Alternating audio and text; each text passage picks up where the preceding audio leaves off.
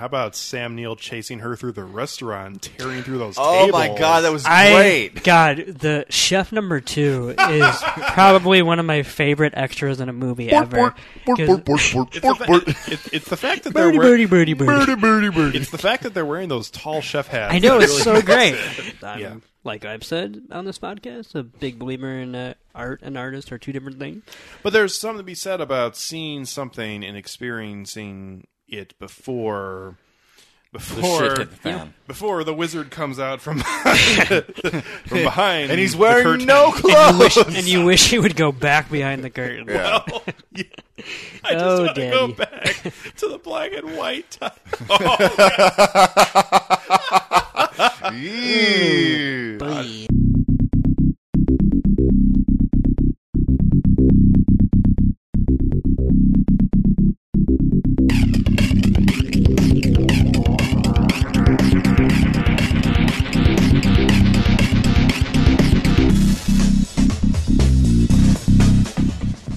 Welcome into Film Tank, the weekly podcast that covers both new and classic cinema. On this episode of Film Tank, we discuss the 1981 horror drama film, which is Possession, directed by Andrei Zulawski. That's a winner. If you would like to get in touch with Film Tank, you can always email us at filmtankshow@gmail.com. You can also find us on Facebook, Twitter, and Instagram at Film Tank Show. And you can listen to all of our episodes on our website, filmtankshow.com, or on iTunes. And now, here are your hosts, Nick Cheney, Toussaint Egan, and myself, Alex Diekman.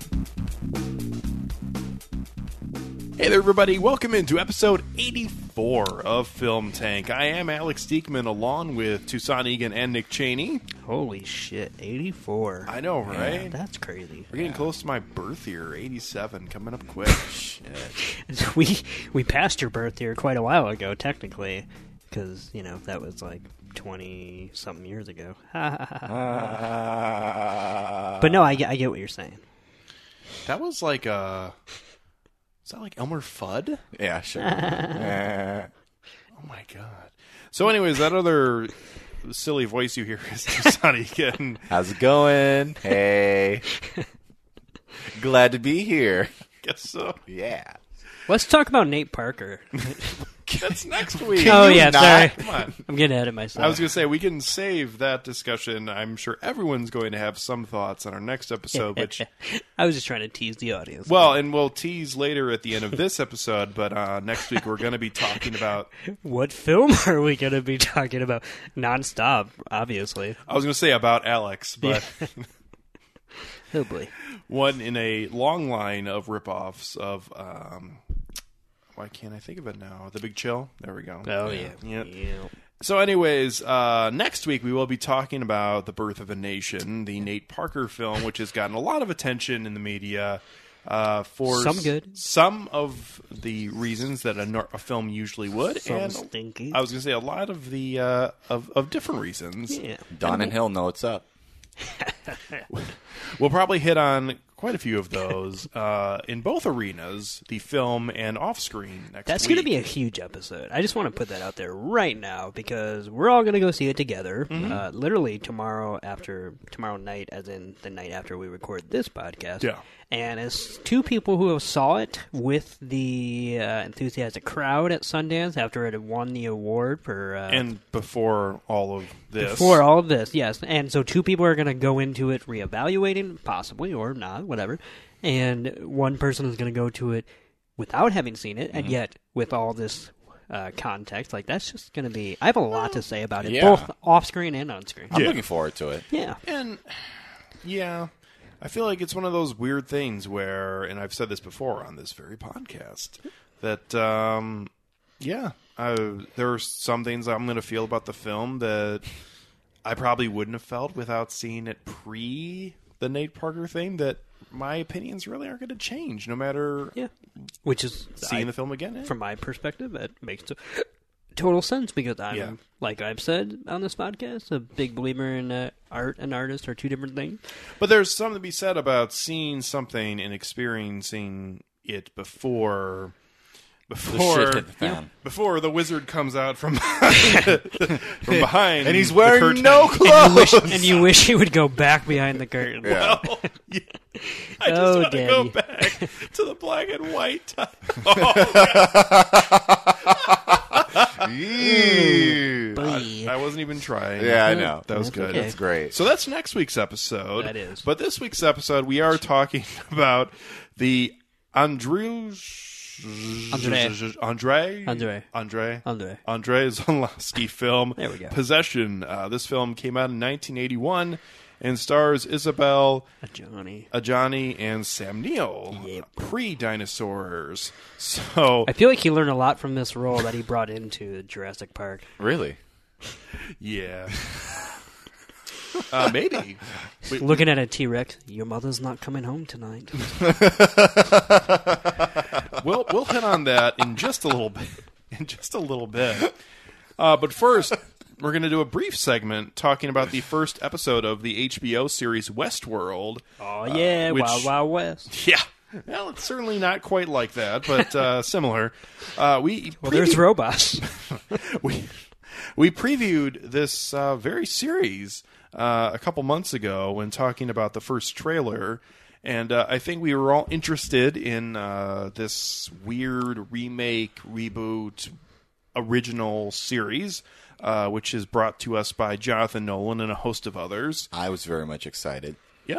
Yeah. And I get the feeling that this didn't have a lot of buzz pre-premiere in terms of buzz, like It something was a little too hard to truly track to have yeah. buzz because of the fact that it was essentially supposed to premiere like last year. Yeah, it's had a long gestation Right. period. So whatever buzz it has, it kind of waned and Yeah. grew. But the first episode now has premiered, and it will continue through its initial 10-episode run here, and I'm guessing like in the next couple weeks we'll find out it's been picked up for its second season. It's pretty standard HBO. I'm surprised we haven't heard already. Yeah. Because of the fact that it was reported that it was the most watched premiere since Game of Thrones. True Detective's first season. Okay. Oh, yeah. So, I'm sure we'll hear soon. And that's almost 2.5 years ago now or something like that. Yeah. So it's been... Yeah. Yeah, I think there's interest there. Obviously, watching the show, this is definitely a big budget series for HBO. This isn't like Girls or something like that, where even though they obviously put money into it, it's a different kind of investment for them as a network. So we all watched this and have had a chance to kind of digest the first episode, and I think I'll start off, if you guys don't mind, because please. I was interested in seeing this. It's the first series this year that I have gone out of my way to watch the first episode the day of its premiere. Mm-hmm. And although I thought the episode by itself was not great, I'm very interested to see where the series is going, because I thought that the pilot episode did what you should be doing in your early episodes, which is laying the groundwork for what your series is going to be, whether it be 1 season or 7 seasons. And I feel like there's a lot here that could be interesting for the viewers going forward, whatever that means. A lot of potential, and that's really all I can say about it, is that I felt like it was a slightly underwhelming episode of television that laid the groundwork for perhaps lots of great episodes of television. So that's pretty much it. And a fantastic opening scene, not opening scene, but scene in an opening episode involving Anthony Hopkins and an early inhabitant of the West World, where he has a discussion with him in this very... What do they call them? Hosts? Yeah. Hosts, yeah. And he's a first edition host, and it's a very bizarre scene that ends with Anthony Hopkins telling the host to put himself back in his bag and put himself away. It's really creepy. Yeah. It's like someone trying to make friends with the Pirates of the Caribbean ride. But it's funny because that's exactly what it is. you saw his broken down ass, like just struggling, and his eye was twitching and all that. And there's so much here for you to get interested in. And yeah, I'll be watching from here on out, at least for the first season. So I'll pass it on. Oh, yeah. I guess I'll pick up the baton, because I was very, very excited for this series. Just initially from the what little we knew about it. It's supposed to be a dark odyssey about the nature of sin and the dawn of like cybernetic intelligence, which is that's my catnip. Really, I love science fiction. I love cyberpunk, and I love these sort of like twisted morality fables. Like those are fun for me. I watched the first episode and I enjoyed it. I didn't think it definitely didn't blow my socks off. It's something that I'll probably have to. Nope, still on. You actually just checked. It's something that I'm looking forward to like rewatching because there were like a couple of hints where it has the sequence that goes over and over again of the actual Westworld inhabitants. Like it's a extraordinarily better version of Vantage Point. Yes, yes, it is. I got you, babe.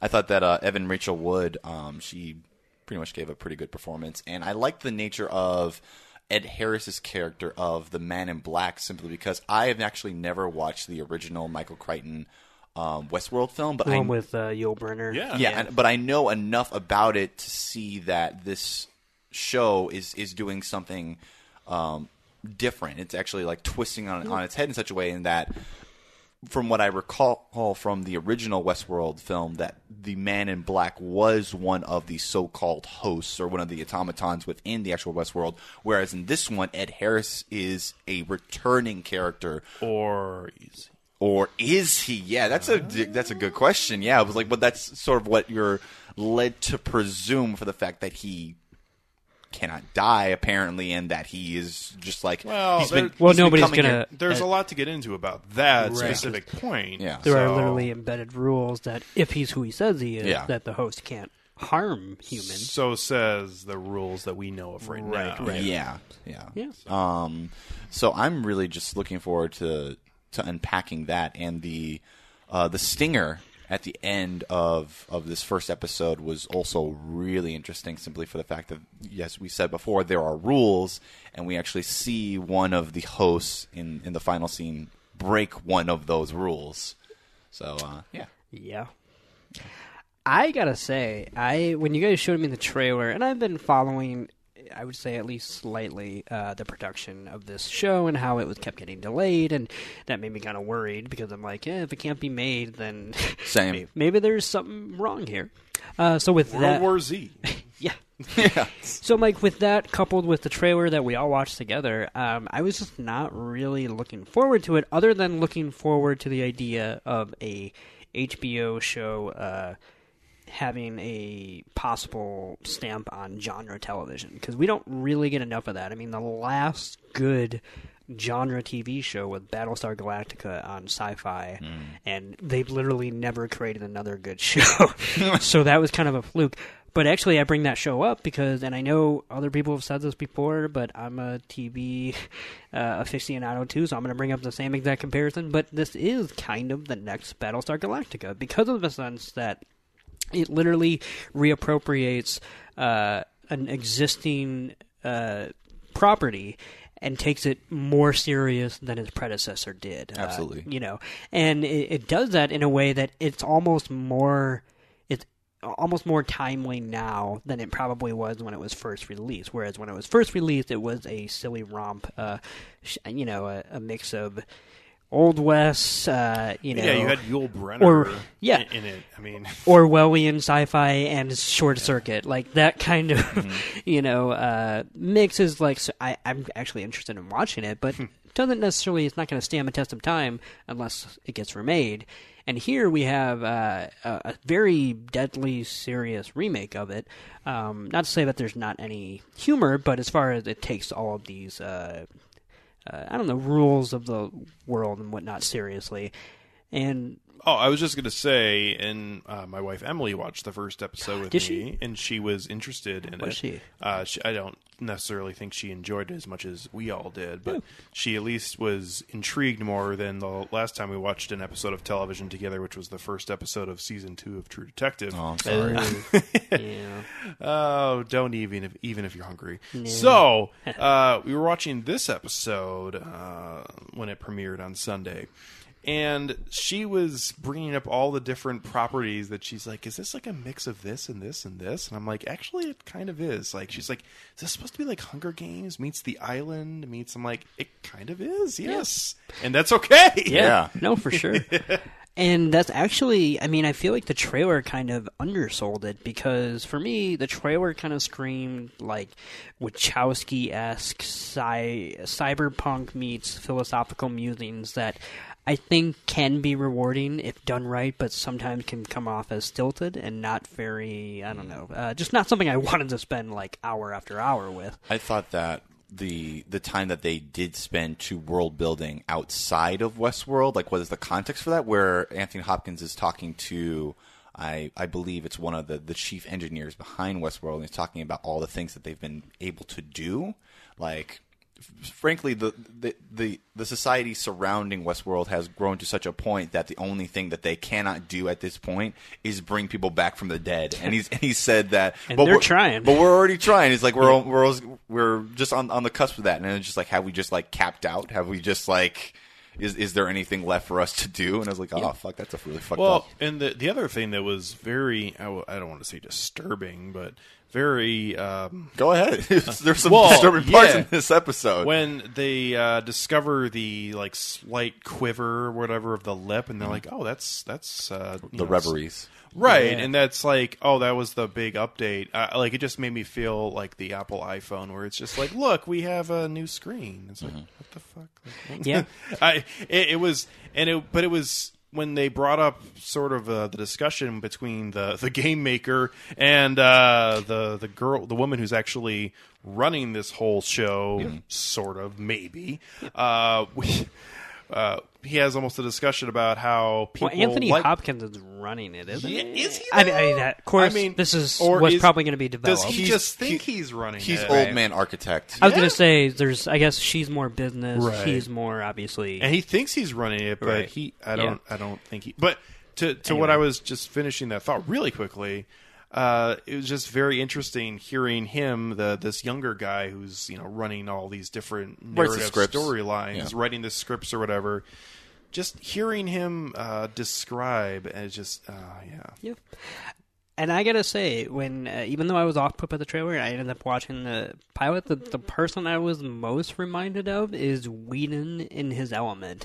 With Dollhouse? Yes. I thought you were going to go for that. Yep. Yeah. And I know I'm one of the only true Dollhouse defenders, in the sense that I think it's one of the best sci-fi shows ever written for TV. It's grown on me in subsequent viewings. Probably only because of the fact that we don't have that many good sci-fi TV shows to truly pick from.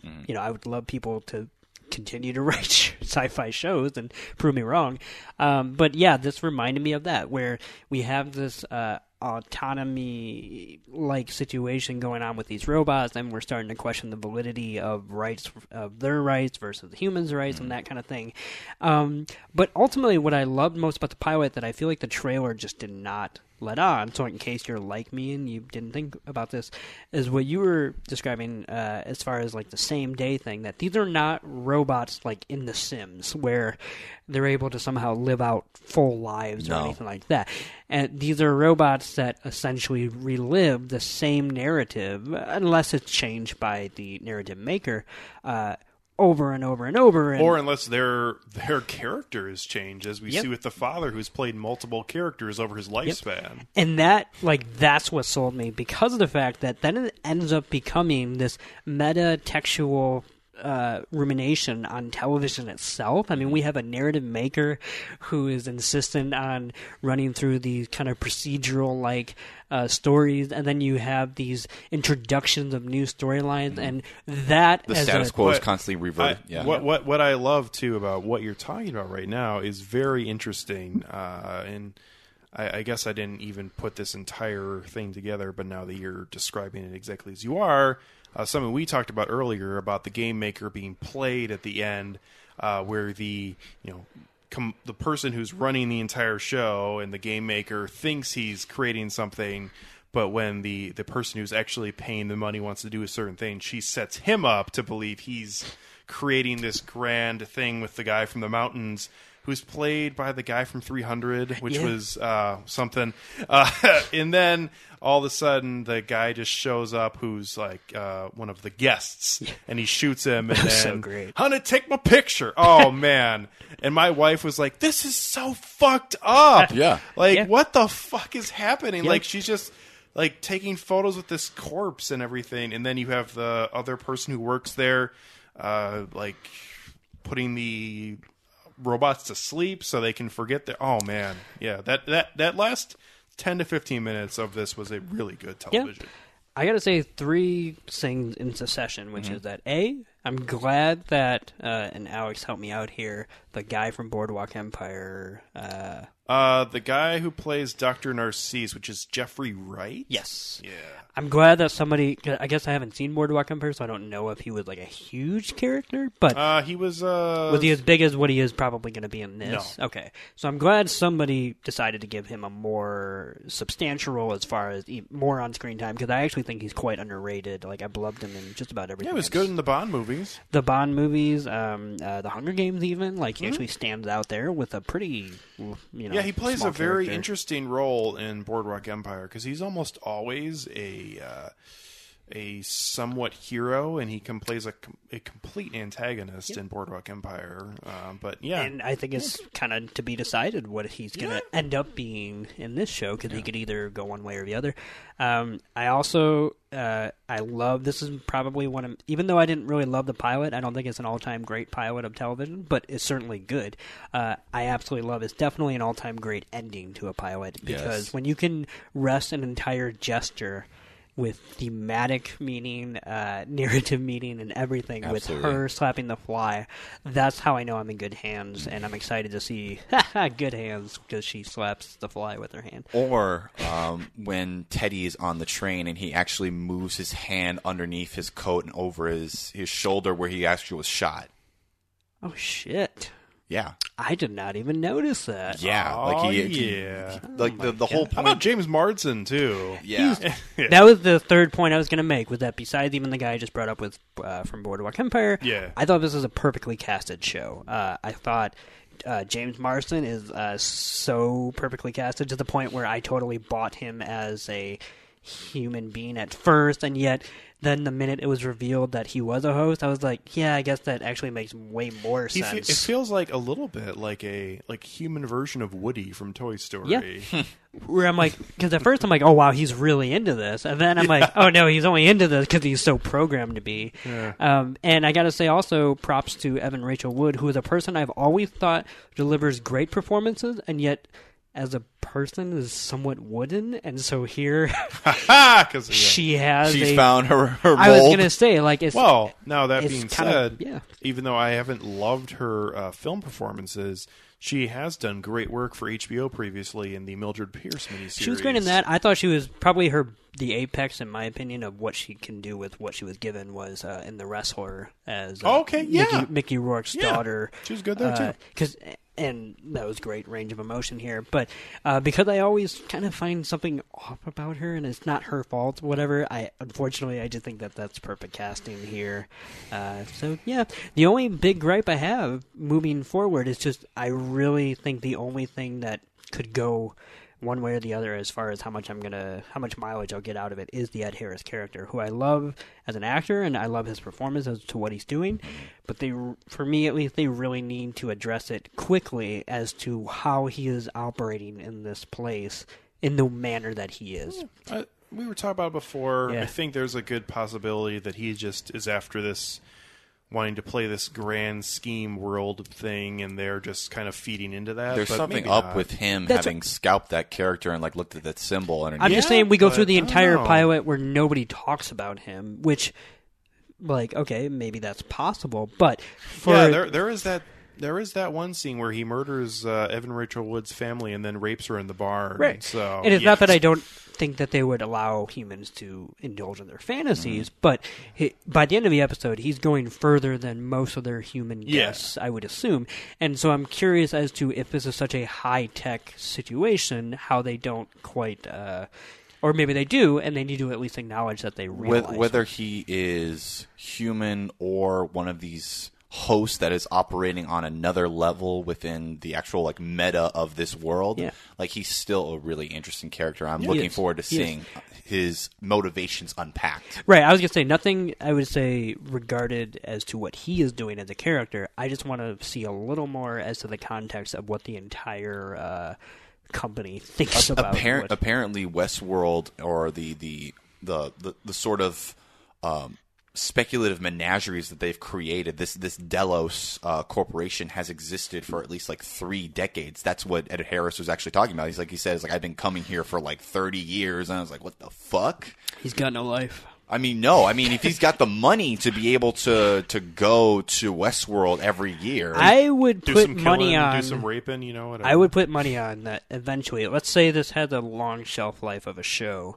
Eventually, we'll get like an Ed Harris flashback episode where we will essentially see, even if they cast like a different actor or something, but we'll see a younger version of Ed Harris's character. Domhnall Gleeson. Ooh, I could see that. Oh, shit. Yeah. Oh, and that's the other thing I was thinking about. The success of this show could lie in the fact that if it continues the way it does, and you have guests just showing up day by day, this could have a pretty good guest cast. Because in a lot of HBO productions, like you can't get away without it being too noticeable or whatever. But if you have one, like an Oscar Isaac showing Walton up, Goggins. oh, don't even tease me! Oh my god, Yeah. huh, man. Now it has to happen. He'd be good here. He- He and he- obviously he got does- the Western experience. I was a gonna little bit. So no, not a little bit, a Oh, lot of yeah. it. He, besides the Hateful Eight, he was a major, if not probably the best character on the show Justified, which was a modern day Western. So he needs to show up now. So I was going to say the other thing that I'm looking forward to on a little bit larger of a scale, which maybe we will, maybe we won't get. I would tend to think we probably will at some point. But the scene where they pretty much shut down the entire square to come in and clear off the corpses of all the bad product, and you see the murderer with the milk and the drooling, and he's about to stab milk was that a bad choice. Milk was a bad choice. He's about to stab that other host to death, and then they shut the whole square down, and you see the lights pop on. I mean, I would be so game for something like that, where you just see like the entire group of hosts just shut off mass, and you just see all the people walking in trying to fix everything. And oh, that man. I could see that being the way to reveal. Like all of a sudden, another situation escalates, and all of a sudden, they order that sort of thing, and somebody you thought would have been affected by it ends up not being, and then there's a reveal that somebody is actually not a host. I mean, Yeah. There's a lot there. There's for a lot them. there's a lot from the checklist from shows before it, like Dollhouse or Battlestar Galactica, which dealt with the same exact idea of like cyber people, so to speak, and human people living coexistently. And part of the fun of watching both of those shows was, as you kept watching, you realized that at least one or two people you thought were human were actually cyber and whatnot. Speaking of... Now I sound like Donald Trump. No. Speaking of... So good at cyber. Speaking of Dollhouse, I thought it was really interesting, the one scene where they've pretty much orchestrated that all of the hosts that have been infected with this new update, that they are just like wiping the slate clean, and you have Evan Rachel Wood's character like crying over Teddy, and you have like this one human host who has gone there and is like, and basically gives her like a code word, which becomes like the Westworld equivalent of like, would you like your treatment now? And basically like makes her like go to sleep. So How about Yep. the kind of, and They even have that. Yes, I'm sorry. No, that's okay. But you're exactly right in the sense that both shows employ that kind of code phrase as far as it was a longer code phrase though. Yeah. Anyway. How about the revelation at the end of this episode, whether it be intentionally supposed to be like a big deal, or it was supposed to just be maybe a big deal, but it was kind of a throwaway comment, that Evan Rachel Wood's character, her Is host, the is the oldest in the current collection, which Yeah, is very... I mean, are they?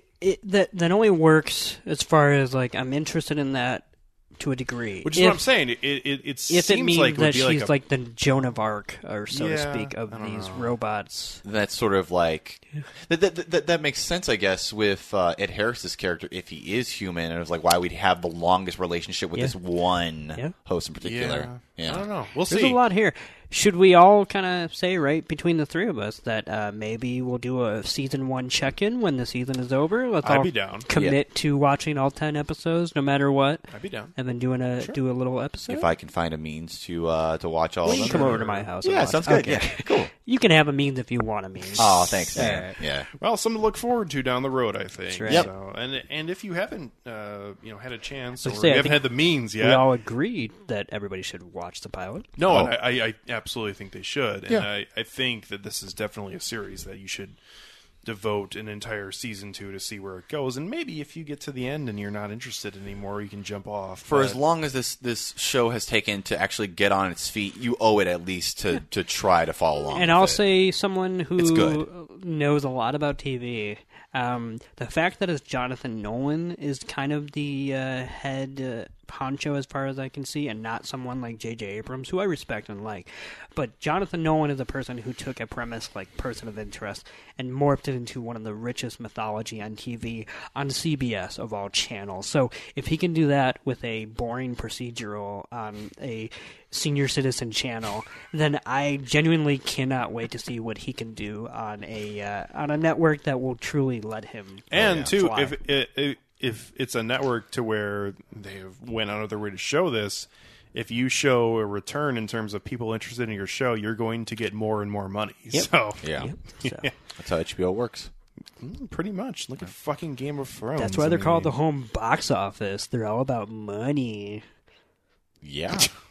There's nothing wrong with that. It's like they're a fucking business. Well, that's not actually why they were named that, but that's okay. It's a No, good I try. think that's why they were named that. Sure. Okay. So, moving on to the film we're talking about today. No, I want to discuss that. No, I have more to say on that. Rug. It's called Gina. God. Did you guys watch the SNL clip of that, by the way? Oh, No. God, that was wonderful. You didn't see it? No, I didn't see Oh, it. that's too bad. Her and Barack went to Kenya and broke my microphone. That was good. Oh, Anyway. I have to really quickly just mention the one part of that when he goes on this tirade and says something very specific about Hillary. Hurley from Lost? No, about Hillary.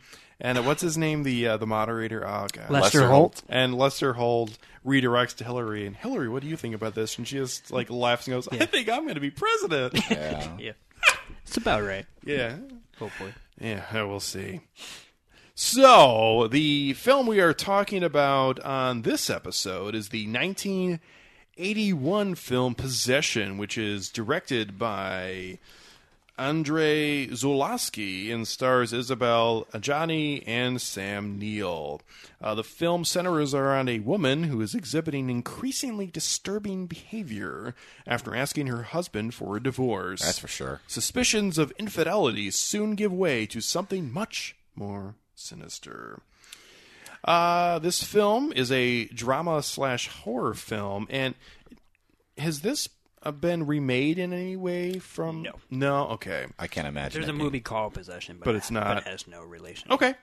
And, Nick gave us a little bit of a description on this last week as he was the one who brought this film to the table for this episode. So I guess why don't you start us off and tell us more about how you came to really love this film and just your overall feelings about it. Yeah, I discovered this movie through online friends who I kind of threw it out there about over a year ago.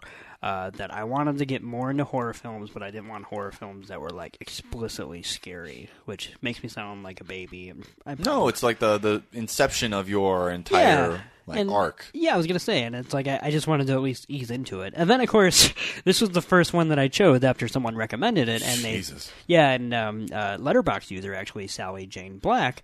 Recommended Possession to me, and she was absolutely right in the sense that this was completely up my alley. I remember watching this on a illegal copy that I downloaded, and I remember watching this on my computer, and it takes a lot for me to truly get glued to my computer screen as far as to watching a full-length movie on it, and I pressed play and did not stop until the credits. It was unlike anything I had seen before, even if I could clearly see influences and what it had influenced. But it was just so engrossing, and it's kind of, I would say, even though it's only recently that I've been going on like a horror binge, I think this is truly what unlocked my at least subtle love for the horror genre, which is that horror is so much more than the scares it might produce.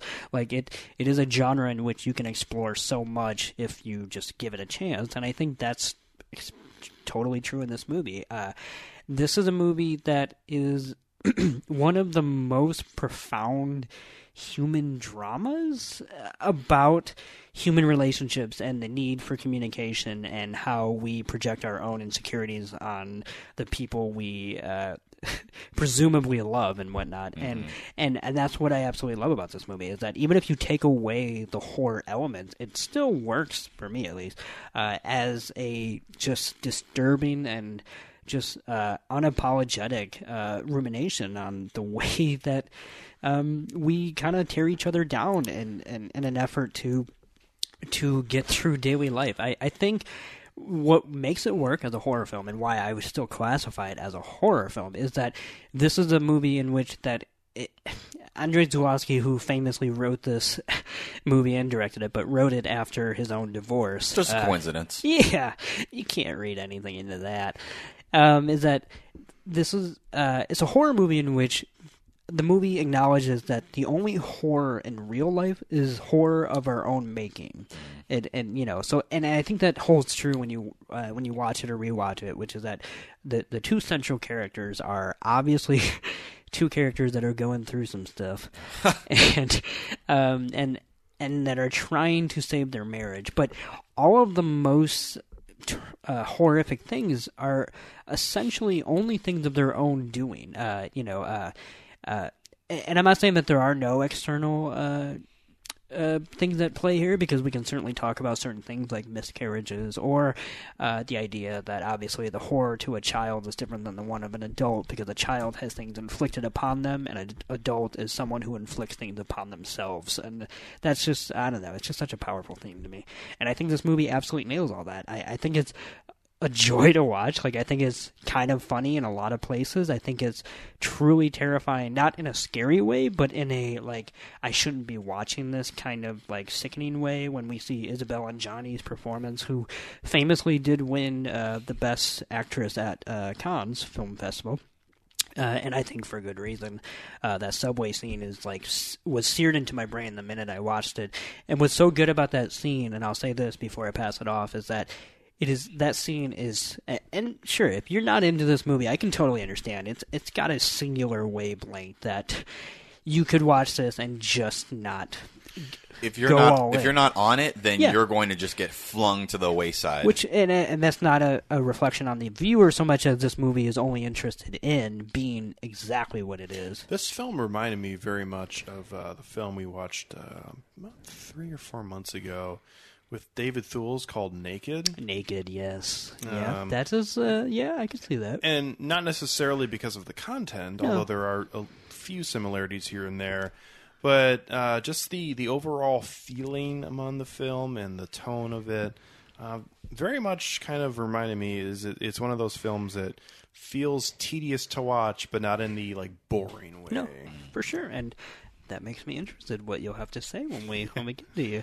But that subway scene is probably the encapsulation of what I love about this movie, which is that when the subway scene is happening and Johnny is giving her performance, like, for me at least, I'm completely on board. I'm just kind of in awe, both on just a technical level, as far as, wow, she really gave it her all. She is not letting anything, hide. But the fact that the movie can also recontextualize the horror in a very mundane and just sad way, because in a series, this movie is a series of fantastic cuts. I mean, the transitions in this movie are almost like a dark comedy if they aren't so stark and kind of horrific.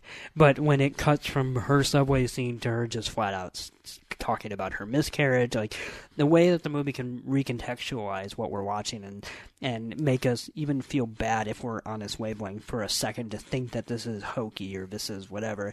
It just, I've talked about this word before, but this movie has so much empathy for its two central characters, I think, without actually condoning either one of their actions against each other. So obviously I'm a huge fan of this movie, so I'll pass It it would on. appear that way. I will go next. I watched this film almost exactly a year ago with Nick. It's when you got the Blu-ray. You got the Blu-ray. We for it. actually watched it. What a double bill. We watched it the day we all three of us went and saw Ex Machina. Oh, Me and Tucson came home and I'm like, hey, I just watched this like the night before we had done this, and I want to watch it again. So do you want? So anyway. Yeah, I was not prepared for that film at all, and I don't think I was. We actually just watched it again, like Nick and I and Alex for the first time, like watched it before we recorded this episode. And I wasn't prepared back then, and I'm not sure if I'm prepared now, because it's something that has always existed in the back of my mind for the past year, that it was such a visceral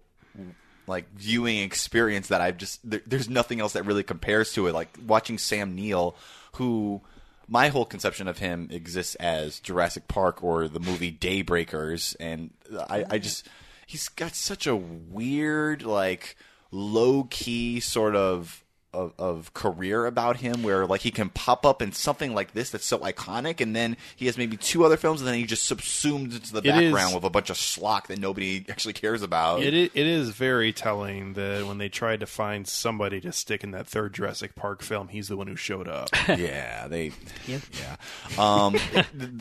film, I have to agree with Nick on this. I do believe that it does have a lot of empathy for its 2 central protagonists, in that it really is. It feels like it doesn't just feel like I am watching the disintegration of a marriage, and I don't think that that's necessarily a bad thing, because these 2 people come off as pretty horrible, and they really shouldn't be together or around other human beings, just because they bring out the worst in each other, and they abuse their child, not through like actual physical or emotional abuse, but just through outright neglect. This is one of the best like examples of collateral damage to a child as a product When of he marriage. walks in after Sam Neill comes in, when it's kind of a weird feeling, the timeline at that point early in the film, when he comes in after his weird Tucson? Oh, is that after he was like? Yeah, he was in the hotel, and Tucson pretty much hit it right on the head. Been here.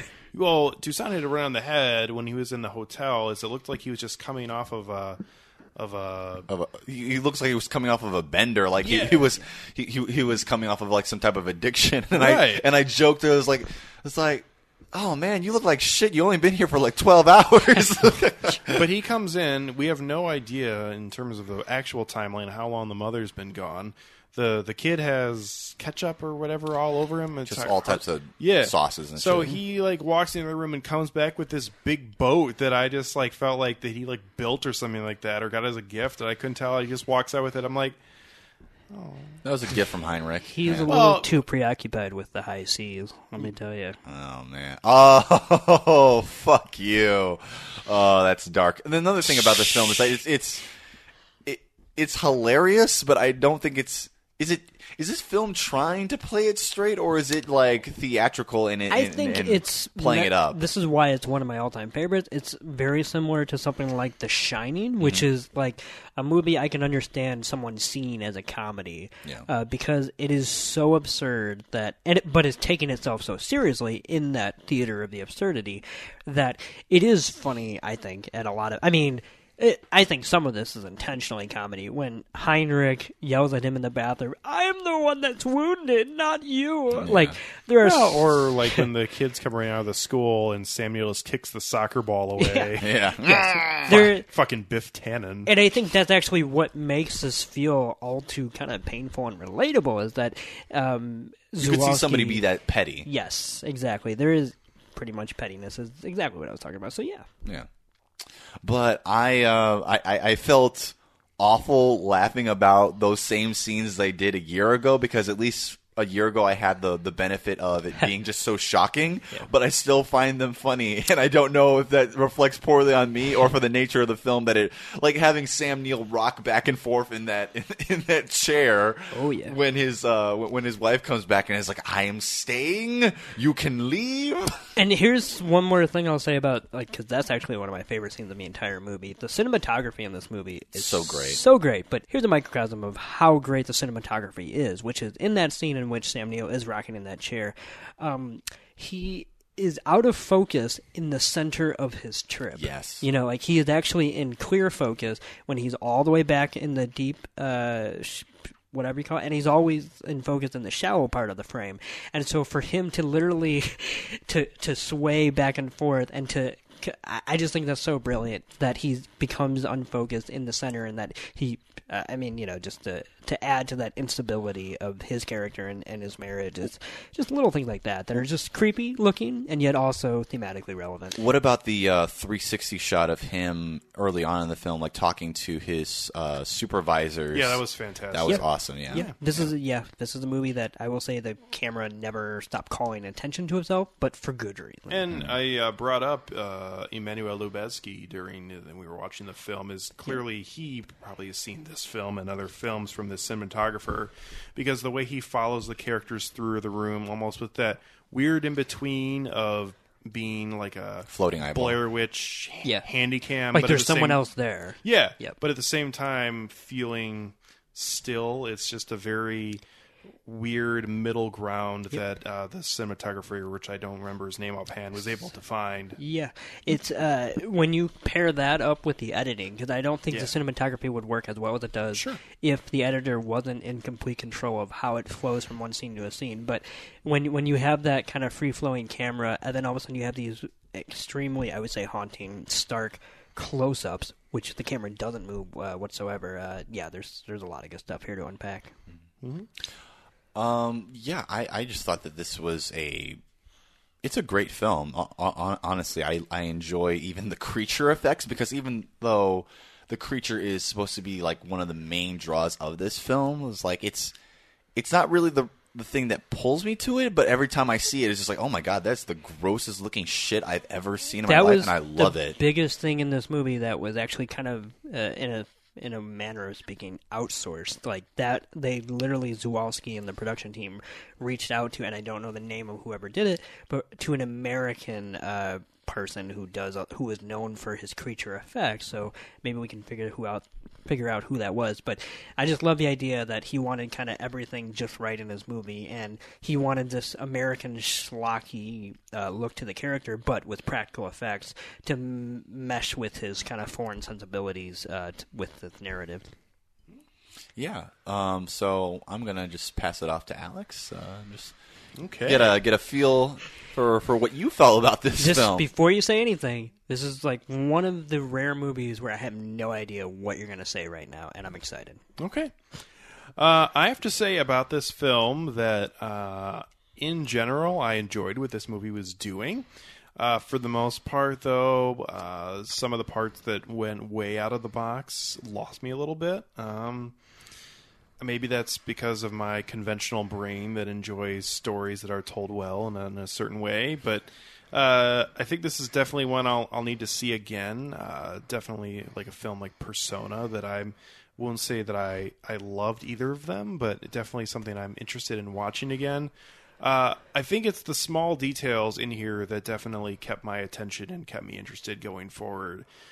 Seeing the major scenes involving the creature, which you guys have already hit on, the first time you see it is just like where the fuck, how do we end up here?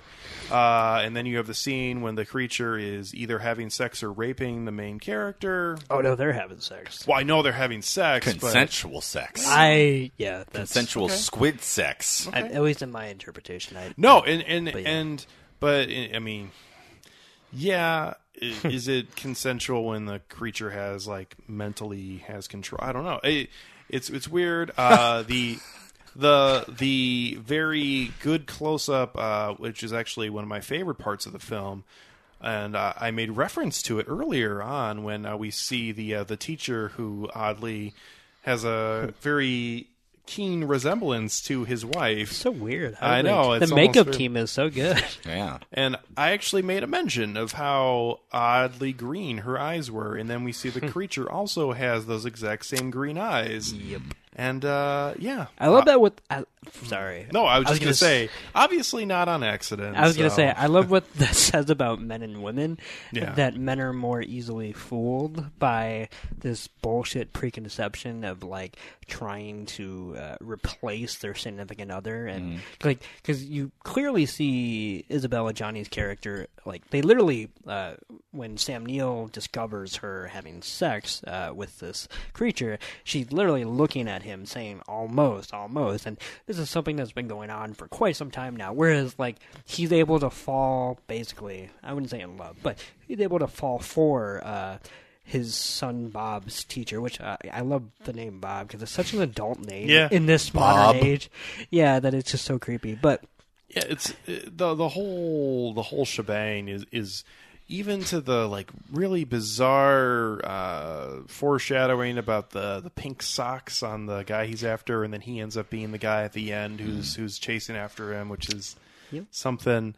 To the guy Heinrich, who's just this really outlandish character who clearly was someone who influenced Gillian Flynn when she created Neil Patrick Harris's character in Gone Girl. But he's much better at Taekwondo. And you see him drowning in a toilet full of shit at the end of the movie, and there you go. People are drowning in a lot of things. Oh man! So there's poor Heinrich's mother. There's so much here for you, and I have to say that although I enjoyed it, in unlike a film like Naked, that although I was into some of it, I could honestly say I don't ever need to watch that again. I'd be interested to see this film again, but for the most part, this isn't necessarily a film for me. So my biggest thing before I showed it to you was that I thought this might have been a repeat of The Neon Demon. Okay. I would say that, at least for me, like that I think they're kind of similar in the sense that I think The Neon Demon is technically a horror film.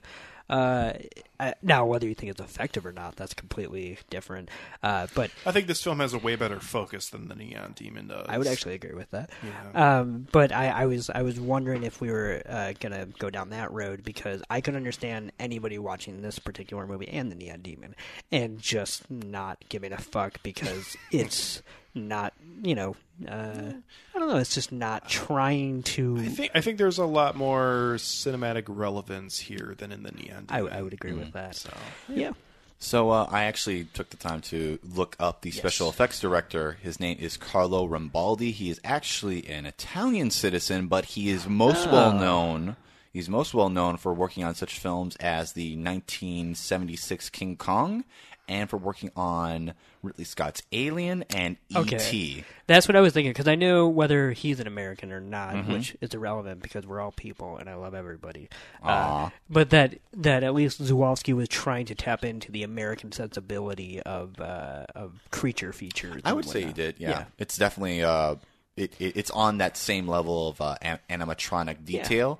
And it's also a lot more fucking gross than. Oh yeah, no, and that's what makes it beautiful. Yeah, it's so much goop. It's like the most perverse version of Audrey 2 from Little Shop of Horrors. I'm just waiting for the plant or creature to say, "Feed me." So, we see the creature sort of having this red and green ooze coming out from the bed, and then we see the exact same thing happen to I can't remember the character's name right now. Anna in the subway scene, which is definitely one of the scenes that you'll remember from. I was this gonna say you won't film. forget it. No, loved or hate it. Yeah, and that is definitely not the ending I was expecting from that scene, because I thought it was pretty not conventional or anything like that. But I was like, oh, she's going crazy in the subway, and that's kind of par for the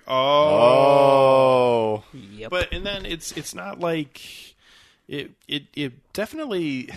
I hate to say it, but it seems like it cool plays that moment there at the end, because it's not like it's this sewing this thing crawling out of her or something like that. It just kind of happens. Oh, so, yeah, and it's this disgusting mix of, like I was speaking earlier, of like the mundane, as far as like if we can get real for a minute. Let's get real. Let's get Film Tank. Let's get real. Three men's talking about a period.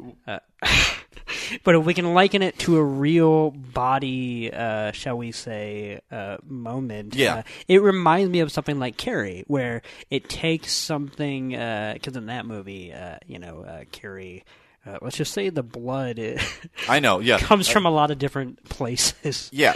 And whatnot. But it takes a real-life analog, so to speak, and it infuses it with that green dye, and it becomes this inseparable mix of both what is real and what is not, but also just what is, unfortunately, human nature and what seems like pure evil. Yeah, but there are some parts of that are just completely, I was not able to catch on to with that specific part of that scene, because the coming out from under her dress and the mouth, okay, but when from it starts, every orifice, when it starts coming pouring out of her ears, I felt like that was something. Oh, yeah, and I'm not saying that Zulawski himself wasn't indulgent in this movie. I mean, this is a movie that goes all in and further than I would have ever thought someone would go for. So I'm with you there in the sense that it's excessive. But it's that excessiveness that makes me giddy as a film viewer. Sure. I really appreciated being able to watch this film over a year ago because I believe in the last year Zulawski actually has passed away. Yep. And I think it was almost, if not the same week, or if not the week exactly after, the band Massive Attack actually released a music video called Voodoo in My Blood starring Rosamund Pike, which is, in many ways, it is a... it's inspired by that same scene from Possession, so I was really glad that I could actually have the opportunity to clue into that. I was like, oh, I see what they're going for. You know, I already had my mention earlier about Neil Patrick Harris's character from Gone Girl, but the more I've thought about it after seeing this film, the more connections that I feel like are there. So, there's a lot of throat slitting and when. And you talk about marriage and infidelities and that kind of thing. Yeah, I think we need to really talk about the skills of one private investigator in this movie. That I love He's how delightful. inconspicuous he is. It's great. He's so good at his job. Even the old window investigator. I know, and he doesn't even investigate all the windows because we clearly see later on in the movie that these windows are like double windowed, and you have the inside windows and outside windows. But I love that even his boss goes up the stairs of the wrong apartment and just quickly backtracks and goes back down. How about the revelation then that apparently his boss and he are lovers? Is that? Oh yeah. Okay. Yeah. Oh yeah. And while he's in his weird number 2 from Austin Powers suit, that shiny ass suit. Yeah. Oh, yeah. Shiny suit theory. It's either that the or Lucky Charms. It's either that or Will Ferrell's suit in Night at the Roxbury. I'm not exactly sure. Emilio. The Mighty Duck Man. Yeah. Oh man. The part where he saws into his own hand with the Ooh, that is a good part. the electric knife. Every time I see that scene with the electric knife, I feel like she's going to stab him, but she never does, and that still fucking freaks me out. That is another. Okay, that's a great point because that's another way that I'm on board with this movie as a horror film because it does subvert your expectations. Where the minute we see her with the electric knife, we keep thinking that, how is this gonna end? Someone's gonna get stabbed. And it's like her putting it down and and going with the meat grinder, and then we're like, how is this gonna end? Whatnot. Which, by the way, I gotta say, I'm very proud of the school teacher for cleaning up the meat and the electric carver. That's not her fucking job. How about that though? That was something. That was great. I love how you even asked us about that, and I was about to say that'll get answered. But I love that scene in which, unfortunately, she takes the electric carver to her neck and whatnot, and Sam Neill's character takes her into the bathroom, and that's another reason why I absolutely love this movie. I think it's a pretty good, not like a definitive, but a pretty good representation of how mental illness can go wrongly supported in a couple, because when you're in a relationship, you want certain things from your partner, and those things can easily conflict with what they actually need, and that's kind of a scary thought because they're the person who's essentially supposed to be there for them and give them exactly what they need. But the way the two of them bounce off of each other, and he's kind of has her up against the wall, and he's saying Bob needs you and whatnot, which is kind of a telling thing because he's not saying I need you, which is kind of sad. I love all that, but the other thing I love about this movie is the reveal, so to speak, of the monster essentially is Sam Neill. And, of course, he had already arrived to his own conclusion of what, he allows the school teacher, who was, of course, played by Isabella Johnny, to essentially assume that domestic role that his wife was fulfilling, and he's completely okay with that. And not just domestic role in the sense of doing dishes and taking care of Bob, but also sexually fulfilling. And the idea that in trying to save a dysfunctional marriage, you might do more harm than not, because at the end of the day, you'll kill yourselves and let the real monster take over. I mean, that's essentially the ending when the child is trying to tell...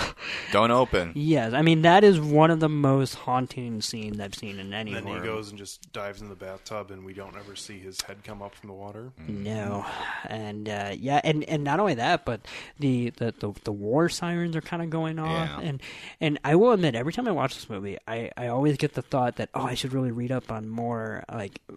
Where does this movie take place? West Berlin. West right? Berlin, They're right? looking at the Berlin Wall. Yeah. But I will admit right now that I'm not a very Berlin Wall aficionado. Right, I'm just a horrible person when it comes to actually No, it's fine. like knowing current events or past events, whatever. Yeah, I was gonna say that's not quite current events. No, but We are living in 1981 now. Speaking saying- to you from the future. well, in the What are you, from 1930s, the 1930s voice. Yeah. But while if I don't know current events, I sure as hell don't know historical events. Okay, And gotcha. so it's like every time I think like I should read more about West Berlin to kind of get a slightly more context, I always stop myself there because I feel like if I truly knew more, then it might like dispel the mystery and the surrealness of what's happening. But that final image of the war sirens kind of going off, which is eerily foreshadowed by the child himself because he cannot stop doing that siren song. It's just a really creepy ending. Yeah, two things I want to comment, one a question. Yep. The comment I had is that there were a couple parts in this film that reminded me of a film that I really liked that we saw at Sundance called Under the Shadow. Yes. And that's it's definitely, I would say, obviously there's a lot of symbolism there, but a lot more of a literal film. The symbolism is a little more blunt, and I don't mean that as an insult, but just as far as it's very easy to pick out one by one. It is. What it is. At the same time, I feel like a lot more of people, there will be a lot more people who would sit down and watch that, I think, and enjoy it than people who are cinephiles who would gravitate probably more towards something like this. Yes. Because if you don't understand what's happening in Under the Shadow as far as on a parallel level as to what was happening back then, you'll still enjoy it, I would think, as a horror film. But there's a lot happening there in terms of, like you were talking about with West Berlin, with the event that's happening. Is it Iran or Iraq? I think it's Iran, isn't it? You're talking about... Under the I Shadow. thought you were talking about Possession. No, we're talking about West Berlin and Possession. No, it's Iran. Okay, very good. I thought... I was like, did we watch the same movie? Yeah. What conflict was that? We're going to talk about that next What week. wall was that? Oh, God. The question I had... China. The question... The China wall. The China wall. Just the China. Okay, that China. So the question I was going to ask, because I still haven't been able to really tease this out, is what was the symbolism behind the main character, Anna, wearing the exact same dress throughout the entire film and never really changing her appearance or outfit? Do you want to answer? Do you want me to? You answer. Okay, so my thoughts, and I do think, before I say my thoughts, this is a movie in which I love it because I genuinely think all three of us could sit here and give a different answer, and I would believe yours and believe mine, and of course I would be right, but I'm kidding. But true. I would say, besides the fact that she wears the same dress, I would say a lot of characters wear at least similar clothing, if not the same clothing in many scenes. But I definitely think that is indicative of the way the central couple is unable to get past what they're currently dealing with, and especially the way she sheds it almost when she goes in bed with a monster. Like, that is the only time she can. It seems like she's truly at. I wouldn't say at peace, but she's able to pretend like she's not this person. And how about, especially if we're on the operating on the landscape that Sam Neill is ultimately the monster, that Heinrich starts to take his shirt off when he comes around him at the first Heinrich time. does not know how to keep his fucking shirt on. Heinrich doesn't fuck around. Let me tell you. I made a joke when we were watching this that Heinrich, the guy who plays it, who I think is Hans Bennett. I think that's his name. That he's one of my favorite supporting characters ever, and I'm half joking in the sense that there are a lot of other supporting characters that are actually wonderful. But I love him; he's great. Every time I watch this movie, I still get more and more delighted by the guy who plays Heinrich and the way his delivery of when Sam Neill first confronts him, and he's like, "Do I have to break the door down?" And he's like, "Well, no, it's already open." That's good. He's like, did you notice that your wife was distant? Because that was when we were at our greatest sexually. Yeah. And then starts beating the shit out of this guy who's supposed to be a secret agent with like this flamboyant kung fu, whatever the fuck it is. Yeah, and and just the way. But I don't know why. I don't know why I just thought of this, but for some reason, when you just said that and the way you said it, all I could think of was Keanu Reeves in The Matrix turning around and just saying, "I know jujitsu." Yeah, right. Yeah, sorry, go ahead, Nick. No, that's pretty much, yeah. Oh, God. And I love how the movie even kind of starts by the end to deconstruct him, because at first it seems like, oh, I guess maybe he is the enlightened one, and if Sam Neill was more like him, he maybe could save his marriage or whatever. But by the end of the movie, it's clear that none of these men are going to save Isabella Johnny, nor should they, because and that's ultimately why I think, maybe I'm getting off on a tangent here, but I think this might be a feminist film more than it is, because I think, as much as I think that this movie has empathy for both of its central protagonists in Sam Neill and Isabella Johnny, I think ultimately it's telling that Zulawski wrote this and directed it, but wrote this after his divorce, because it seems to be a pretty wonderful and enlightening look at the demonizing of a woman after you've been separated, in the sense that you think that, all their actions are unexplainable and all the people they are with are monsters, and you don't realize that, and this is horrible to say, but the true monster is you, and just that Maybe you're the asshole. Yes. Maybe you're the squid monster. And this movie, I wouldn't say excuses like everything that she does or anything like that, but that you cannot pretend that because you're kind of in a privileged position that whatever you do is right. Because like the way he kind of thinks he's coming to his own son's rescue when Isabella Johnny is clearly neglecting his child, their child, I should say. But just because he's doing that, like that's the bare minimum of what he should do. That's not him being a better person. Speaking of neglect, how about him just being like, I don't ever want to see Bob again, so I'm done. Yeah, I was going to say. So it's not like he's actually he's using Bob as a piece on a chessboard. That's never been done before. In order to fuck, in order to sort of like gain at this emotional game that he's playing with Anna. Is like these two horribly codependent emotional manipulators who are just constantly digging into each other. If we do want to talk about the subway scene, how about Sam Neill chasing her through the restaurant, tearing through those tables? Oh my God, that was great. God, the chef number 2 is probably one of my favorite extras in a movie ever. It's the fact that they're birdie. It's the fact that they're wearing those tall chef hats. I know, it's so great. But when they run out and like at first I'm like waiting in the adjacent room just ready to fuck some shit up. The first time I watched this movie, I was finding it kind of comical. But when you like genuinely see a grown man jump on 4 or 3 other grown men to like dogpile and make sure that Sam Neill keeps his cool, like that's when the movie won me over. Yeah. Oh man, yeah. There's a lot I think to unpack here. A lot of things that can't even come out in a single episode or whatever. Yeah. But overall, I'm just curious. I want to ask one more question before we go to any kind of final rating. Do you guys? Because I've kind of already said my piece on this, but do both of you?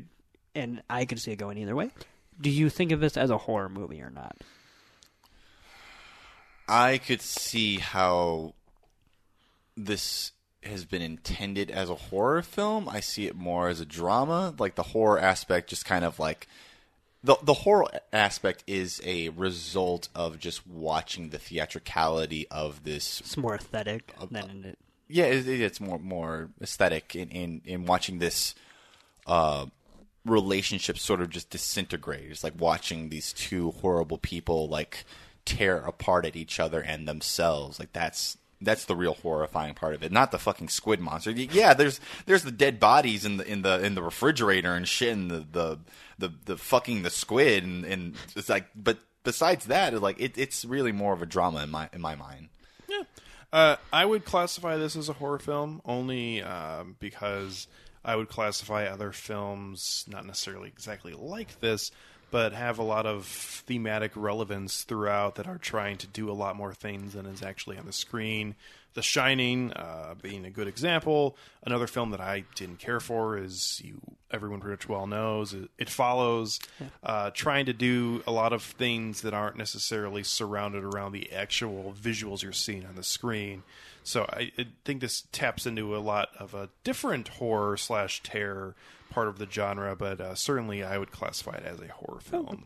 Which is curious. Definitely more of a horror film than Don't Breathe, in my opinion. That's why I was curious, just because we had that conversation. Yeah. So yeah, That's more. That one's in. I can have this discussion all day, but that was more of a dramatic thriller for me than.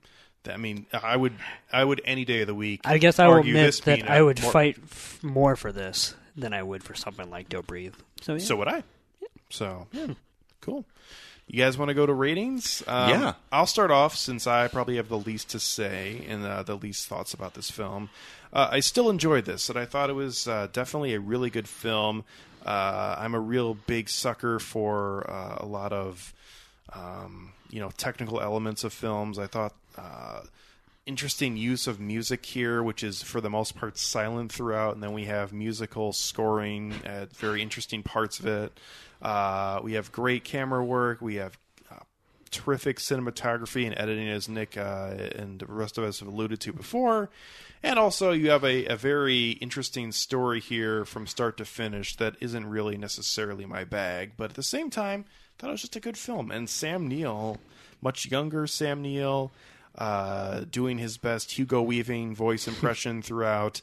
I was a fan for the most part. So not necessarily my favorite, but a 3 out of 5 for me for this film, which is Possession. Sorry, Yeah. I blanked on the title for a second. Wah, wah. All right, one of you guys can go next. I would give this film a 4 out of 5. I think that just coming back to it for a second time has really just affirmed like how much I really did enjoy this film the initial time and how much I enjoyed it a second time. And I think that I'm always going to be able to come back. It's a rare sort of film that I can come back to it and feel as bewildered and shocked and entertained by it as I was the first time I saw it over a year ago in almost the exact same way, and also bringing new sorts of reactions alongside new audience members like to the table. So I'm just really looking forward to eventually maybe coming back to this a year from now and just like further unpacking this onion of fucked up relationships.